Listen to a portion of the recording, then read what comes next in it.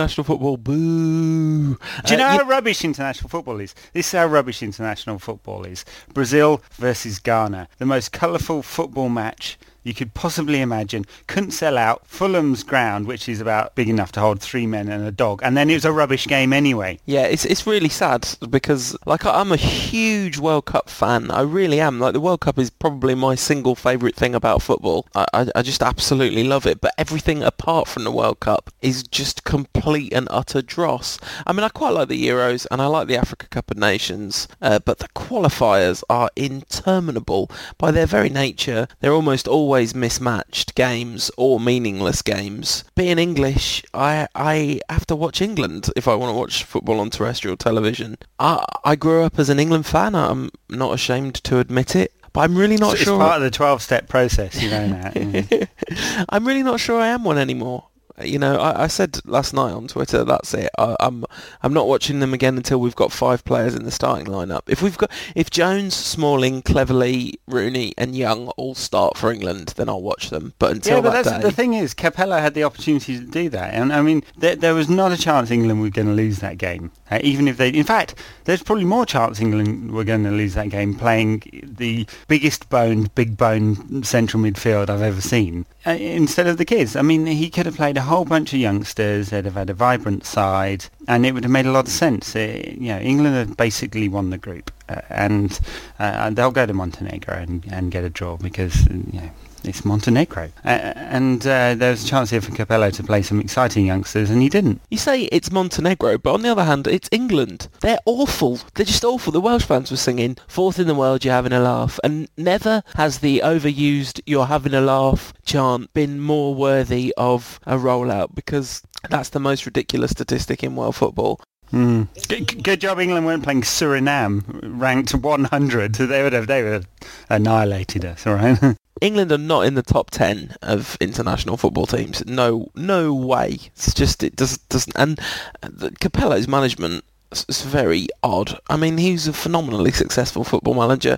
No doubt he knows more about these things than I do. But bringing Lampard back into the side at the age of 33, he's going to be 34 by the time the next major tournament rolls around. I think Lampard's been a really, really class player, but he's in the later stages of his career, and there's such an opportunity to bring through Tom Cleverley. Anyway, it's ridiculous. It's stupid. England are stupid. They're just stupid. They're stupid fans with the England and their stupid band and booing the national anthems and all that kind of stuff. What's the point? And using "God Save the Queen" as a chant. "God Save the Queen" is a terrible, terrible, terrible song. It's turgid, it's drony, it's horribly royalist, it's stupid. It's arrogant and presumptuous. It's England all over. So yeah, down with the England national team, up with our boys. One of whom scored, of course, a tiny shining light amongst the dross. Yes, tiny shining light. It was two England games this week. Away in Bulgaria, 3-0 win. Rooney got a couple, but even that wasn't very good, was it? And then followed up with Ashley Young's well-taken goal, I thought, against Wales. But even that, still, just an awful game of football. I think it's been discussed over and over. But one of the problems with international football now is it can't hold a candle to the latter stages of the Champions League, can it? Not at all. So this is supposed to be the pinnacle of the world game, but really it's not now. And the breakup of former Yugoslavia and the Soviet Union, all of that has just filled European football with average teams, and nothing. Look, all these countries absolutely have a right to a team and all of that, and it'd be very arrogant of England to pretend that somehow, just because England is one of the bigger nations in Europe, that it's one of the best or has some right to be at the top or anything like that. But it's just full of turgid football, and very rarely does it mention Brazil versus Ghana earlier. Brazil haven't had a decent side since 1982. I mean, that's when they had a decent side and they got beaten, so they decided to roll out a whole bunch of turgid sides ever since. So it's a real problem. It is. But the World Cup's still good, normally, or at least bits of it are good. Well, it was good until, the last World Cup, which was rubbish. Yeah, had some good moments in it, like in that first game when that guy scored that goal. Bafana! And when Peter Drury said the greatest day in this nation's history on the day of kickoff. Oh, dear. Yes. Not a student of history, Peter Drury. I'm thinking not. So, I mean, a few other United players involved in matches this week. Actually, Johnny Evans missed Northern Ireland's tanking in Estonia. He was suspended. Good for him. Of course, Phil Jones missed and cleverly didn't play in either game. So that good again. I think Nani played a couple of times for Portugal, didn't he? Evra played Tuesday night for France, turned his ankle, which was a bit worrying. Seems like he's probably okay. And that was about it. Remember any other United players out on duty? I think Serbia played, didn't they? And of course Chicharito scored for Mexico in their 1-1 draw with Poland in Warsaw at the weekend, and then didn't score as Mexico beat Chile. Mexico versus Poland, of course, the great lot of bitterness and history behind that fixture, as we all know. But nice that Chicharito scored, and also nice that United players pretty much all got through it unscathed. And Rooney got a couple of goals, which is good, keeps him in form. Ashley Young scored yesterday, which is good. Rooney looked fit and lively all the way through the game yesterday, so no doubt that'll sort of be picked up against Bolton at the weekend. Now, Ed, I feel it would be remiss of me not to explain to the listeners why you and I are going to miss the Bolton game on Saturday. You have somehow made the scheduling error of all scheduling errors, and you're getting married whilst United are playing. Yeah, well, it could have been worse. It could have been during the Champions League final or something like that, couldn't it? Yeah, that's true. In my defence, the date was picked some time before the fixtures were announced. Although, having said that, a Saturday... Well, no, actually, see, this is the thing.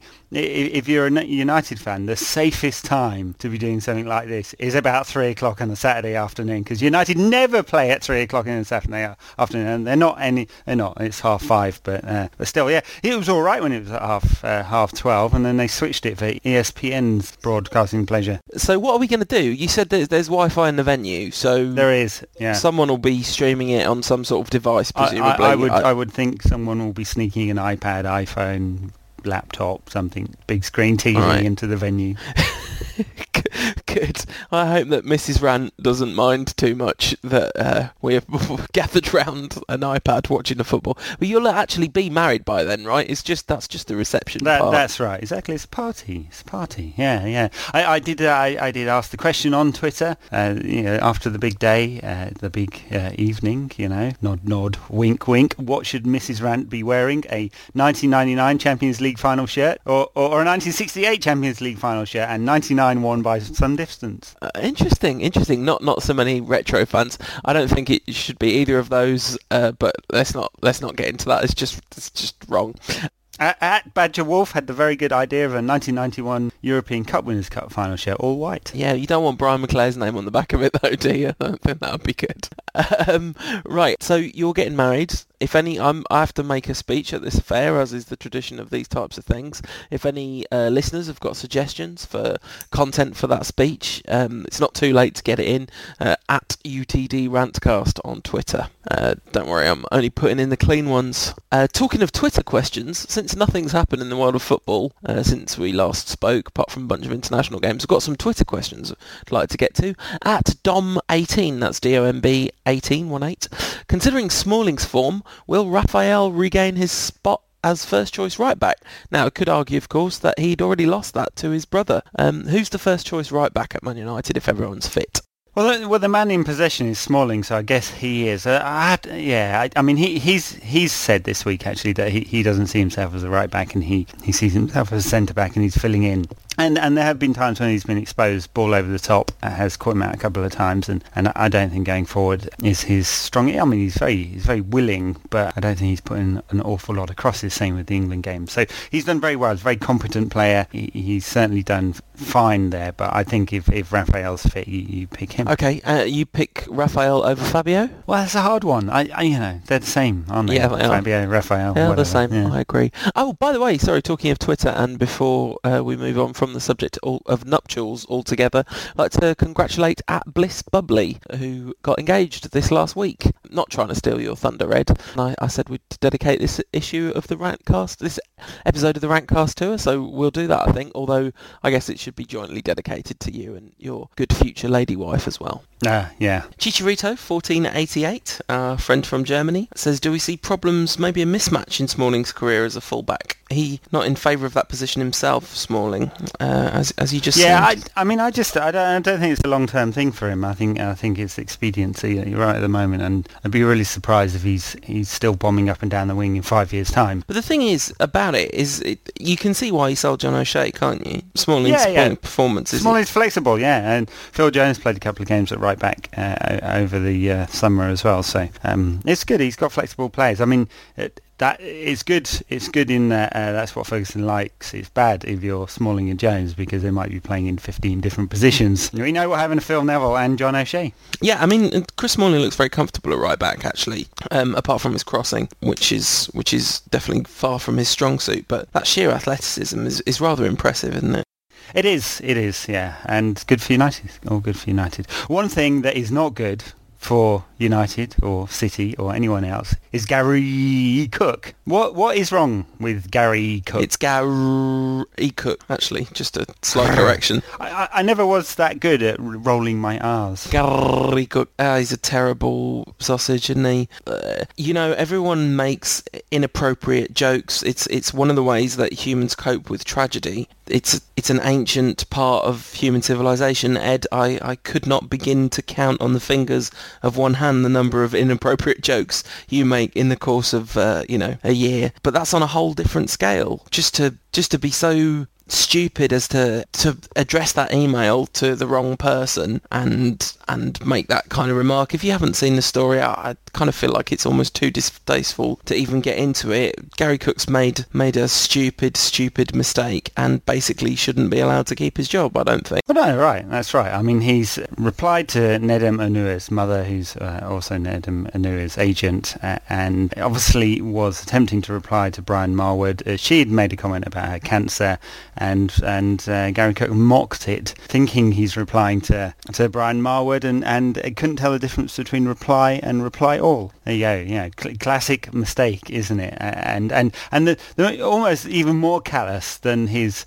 extremely callous joke about someone's illness is that he can't take responsibility for it. He's not mad enough to do it. I mean, I know he thinks he's got away with it because this is 11 months ago, and the Onuas are only releasing it now because they're pissed off at City for not letting their son go out on loan because he's got a new agent who happens to be Kia Joorabchian, Carlos Tevez' agent. So there's a load of politics going on here as the background for this. But Cook should just man up. He should man up. Everyone knows it was him. It was from his iPad. He was on the beach. He'd probably had a margarita or two too many. Thought he'd make some matey joke with Brian Marwood, and it's backfired on him. And that he's not man enough to just go and admit it was him is a very sad reflection on the man. So I've got a specific question about this though, which is the structure of the reply appeared to me to be suggesting he was sort of doing a kind of what are you like thing to an inappropriate joke made by whoever it was that had sent him the email, Brian Marwood, because he said ravaged with it in quotes, question mark, you used to be such a nice person, as if do you know what I mean? As if he was saying that Brian Marwood had made a joke and he was joking along with it. Yeah, well, maybe that might be one interpretation. The other interpretation is,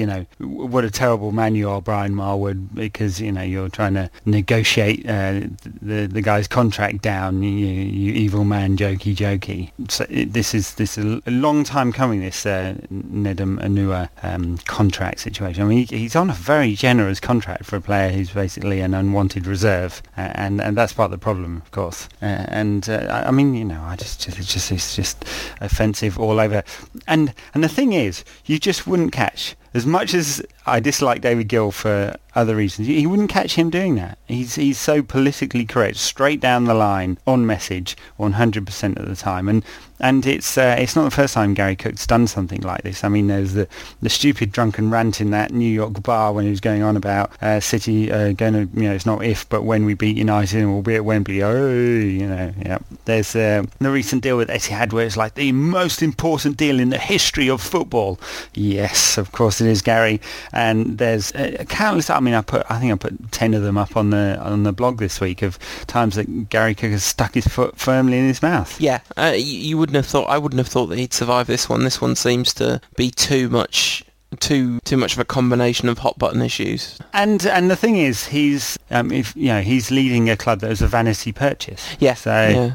Yeah, I mean, how long can he keep embarrassing them? It's worth pointing out that both you and Scott from the Republic of Mancunia, and I'm sure there was, this is no accusation of plagiarism. This is just the United fans' instant reaction. You both put up pieces called "Gary Cook: The Gift That Keeps on Giving."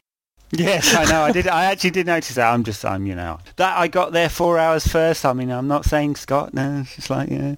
No, I know. It was obvious in a way, wasn't it? Yeah, so, it was. Yeah. And stupid Manchester City fans, of course, flooded the four. You see, I don't get this. For me, it's exactly the same sort of tribalism that has United fans accusing me of being anti-United when I write a piece, attacking the Glazer family for their economic policies, or David Gill or something like that. It's not the same thing. I don't understand the reason why Manchester City fans feel the need to defend this man. I mean, it's not supporting Gary Cook. He's not supporting your team. No, not at all. It's not the same thing at all. Don't need to be defensive about it. But yes, they were. On a subject of a person I like considerably more, two people I like considerably more than Gary Cook, at Happy Hero asks a question about Dimitar Berbatov. Do you think Berbatov will actually start a league or Champions League game this season? I definitely do. Oh, of course he will. Yeah. He will. I mean, there's plenty of time for injuries, suspensions, rotation. Once the Champions League group games kick in, it's Saturday, Wednesday, or Sunday, Tuesday, or whatever it's going to be. Of course he'll play. At one point during the England match against Wales, Rooney turned over on his ankle and was holding it for 30 seconds before he got up. So, it only takes one injury to Rooney, and that throws all United's plans out of sync, doesn't it? Yeah, absolutely. Maz asks in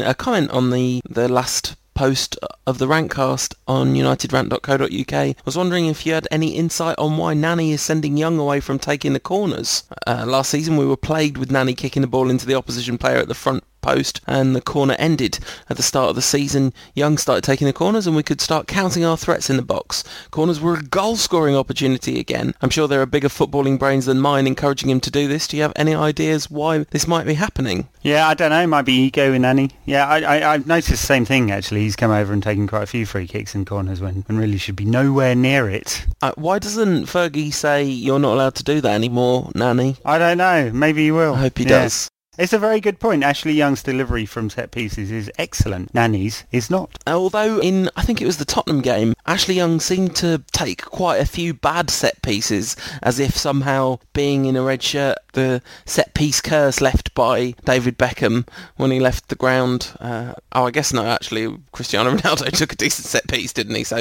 ignore that altogether. Well, he definitely took a decent free kick, yeah. I don't know whether his corners were quite the same, but yeah. You'd always have him in the middle, wouldn't you, for headers?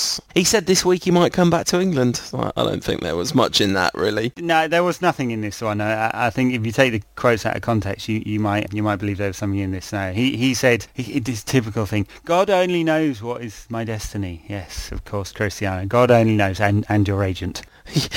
maybe they're the same thing. I don't know. Jorge Mendes might have a word or two about that one. But look, seriously, he said, yeah, maybe one day I will. And of course, my favourite team is Manchester. Political, maybe, because £500,000 a week on offer from Manchester City. He could say, yes, my favourite team was always Manchester. Yeah, absolutely. No, it's a lot of United fans prefer to spin that as he does not acknowledge the existence of Manchester City. Yes. A chap called Barber, Barber, B3R at Barber on Twitter asks, how would we compare the relative fates of Anderson, Carrick and Fletcher as the season progresses? We kind of talked about this a bit last week, and I think it's really difficult to say. A huge amount depends on form and fitness for all three of those players. Talking of internationals, though, we didn't really mention that, but Darren Fletcher got through 90 minutes. Twice. Missed a penalty. Yeah, scored, made a brilliant assist. Made an assist, scored a goal and missed a penalty. He had the full lot. Yeah, of course. Scotland almost certainly out of Euro 2012 despite winning on Wednesday night, the draw with the Czech Republic. A pretty unlucky draw. A really dodgy last-minute penalty. Got a draw for the Czechs, and so Scotland are almost certainly out. They're third in that group, and with like a game or two to go, depending on which team it is. And yeah, great to see him get through all those games, and he's looking, if not back to his best, then at least fit again. And he's a great option for United, because as well as Cleverley and Anderson have done this season, and Ferguson this week was talking about, well, it's an Inside United interview, so may well have been written a couple of weeks ago, but talking about how well Anderson's done and that he's fit and much more consistent, and absolutely true. And we know how well Tom Cleverley has done as well, and he is, if we're to believe the sort of inside track on this, the reason that United haven't spent big on a creative midfielder. Then no pressure there, Tom. But Darren Fletcher offers something different, that kind of energy and ability to break up play, and even if he isn't really a natural defensive player, he's done very well in that position over the last couple of seasons. Yeah, absolutely.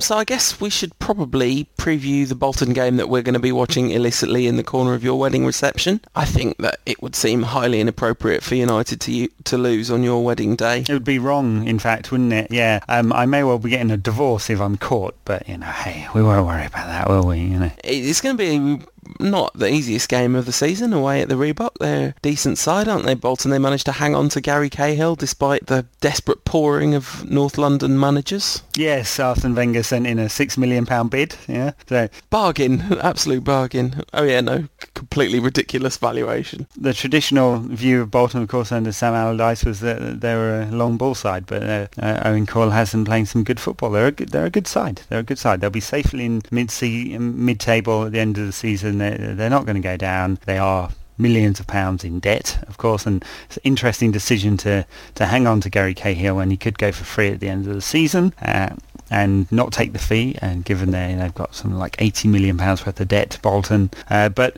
they play some decent football. It'll be a good game, but United are playing well. Yeah, absolutely. I mean, away from home, we've only played one game away from home. It was the opening game of the season against West Bromwich Albion, and we did make slightly heavy work of that, but we seem to have found a bit of a groove, and hopefully that groove will continue away from Old Trafford in a way it didn't last season, and put together some sort of fluid, dynamic, fluent play. Yeah, I mean, that didn't really happen at West Brom, did it? So, I mean, United were good for parts, but it's obviously been, far better against Tottenham and Arsenal. So we'll see. It's a good test. I guess the challenge for Ferguson is who's fresh after the international break. Rooney played the full 180 minutes for England and ran himself into the ground playing up front on his own for 2 games. So he may well not be fresh. And there are some players who haven't played at all. So obviously Giggs hasn't played, Carrick hasn't played, Berbatov hasn't played, although he did head over to Bulgaria to watch the game. Javier Hernandez played twice, Nani's played twice, I believe. Evra played at least once. So there's been quite a few players played, but then Anderson didn't play, and Cleverley didn't play, and Jones didn't play, and so on. So it might be that Ferguson assesses the freshness, and it'll be the first time he's made some significant changes for a game this season. Yeah, possibly be interesting to see. I mean, I guess the fact that Anderson and Cleverley didn't play means they're a good shout for the central midfield pairing. They are, yes, I guess so. And Carrick hasn't played at all this season. I mean, he does kind of need a game, doesn't he? But I mean, the good thing here is that pretty much everyone is fit. Raphael is out for another few weeks, but Ferdinand is fit. Didn't play at all for England, but essentially he's fit. I talked about Fletcher now is back, and I think Antonio Valencia has been training, so he may well even be available for the squad. Well, it's interesting. It'll be very, very interesting to see what Fergie does. And Ed, I look very much forward to seeing you on Saturday, and we will at least have a sneaky radio going somewhere in the reception, or I'll be able to check Twitter. So if everybody could keep us posted, that'd be very good. The Rantcast appears to be going from strength to strength. I can't thank you guys enough for listening to it. If you do enjoy the show, please let us know on Twitter at United Rant for Ed and at UTD Rantcast for me. Let us know on unitedrant.co.uk. You can always post a comment there on the Rantcast post, or all the other fine posts that you can read there, of course. Reviews in iTunes always much appreciated, or you can like United Rant on Facebook. That's the full range of plugs, I think. The full range. And of course, before we go, we have to do the obligatory prediction, goals and goal scorers. I'm trying to think of some wedding-related pun, but I can't. I think that Chicharito will open his account as United win 3-1. Ooh, yeah. Well, I'd love to predict a clean sheet for United, but we haven't kept one this season. So, yeah, I think in the spirit of United finally breaking free of their away shackles, I'm going to be completely unrealistic and say a 4-1 win for United. And I'd love to see Chicharito get on the score sheet. Rooney can't stop scoring, so I think he'll score, and maybe one for Young too. And for those of you who love useless stats, if United win, it'll be the 200th away win in the Premier League. Oh, that is a useless stat. And when you say, of course, we haven't kept a clean sheet this season, you mean apart from the 1/3 of our games that we've played so far where we kept a clean sheet? Yeah, apart from that one against Tottenham that I completely forgot. For 1 second, of course, another useless stat for those of you who love collecting it. David De Gea has made more saves in the Premier League than any other player, goalkeeper or player. Not that other players really do. When you say in the Premier League, you presumably just mean this season, not in the Premier League era. Ever, yeah. But that might say something. I mean, it says something about the lack of protection that United are currently have in front of the back four and the inexperienced back four. So we have been giving away opportunities. And Ed, I will say this to you on Saturday in person, but I'd like to record it to share with all the listeners. I'm sure they would join me in wishing you the very, very best for married life. It's a huge occasion. I'm very excited about it, and many, many congratulations. Yeah, of course, I have been married to United for the last 30 years, so this is my second wife. I wonder if she knows that if you have a son, he's definitely going to be called Eric. Yeah, I've already said. Okay, that's all right then. But on that note, we will see you next week, and we'll actually have some football to talk about. Hooray!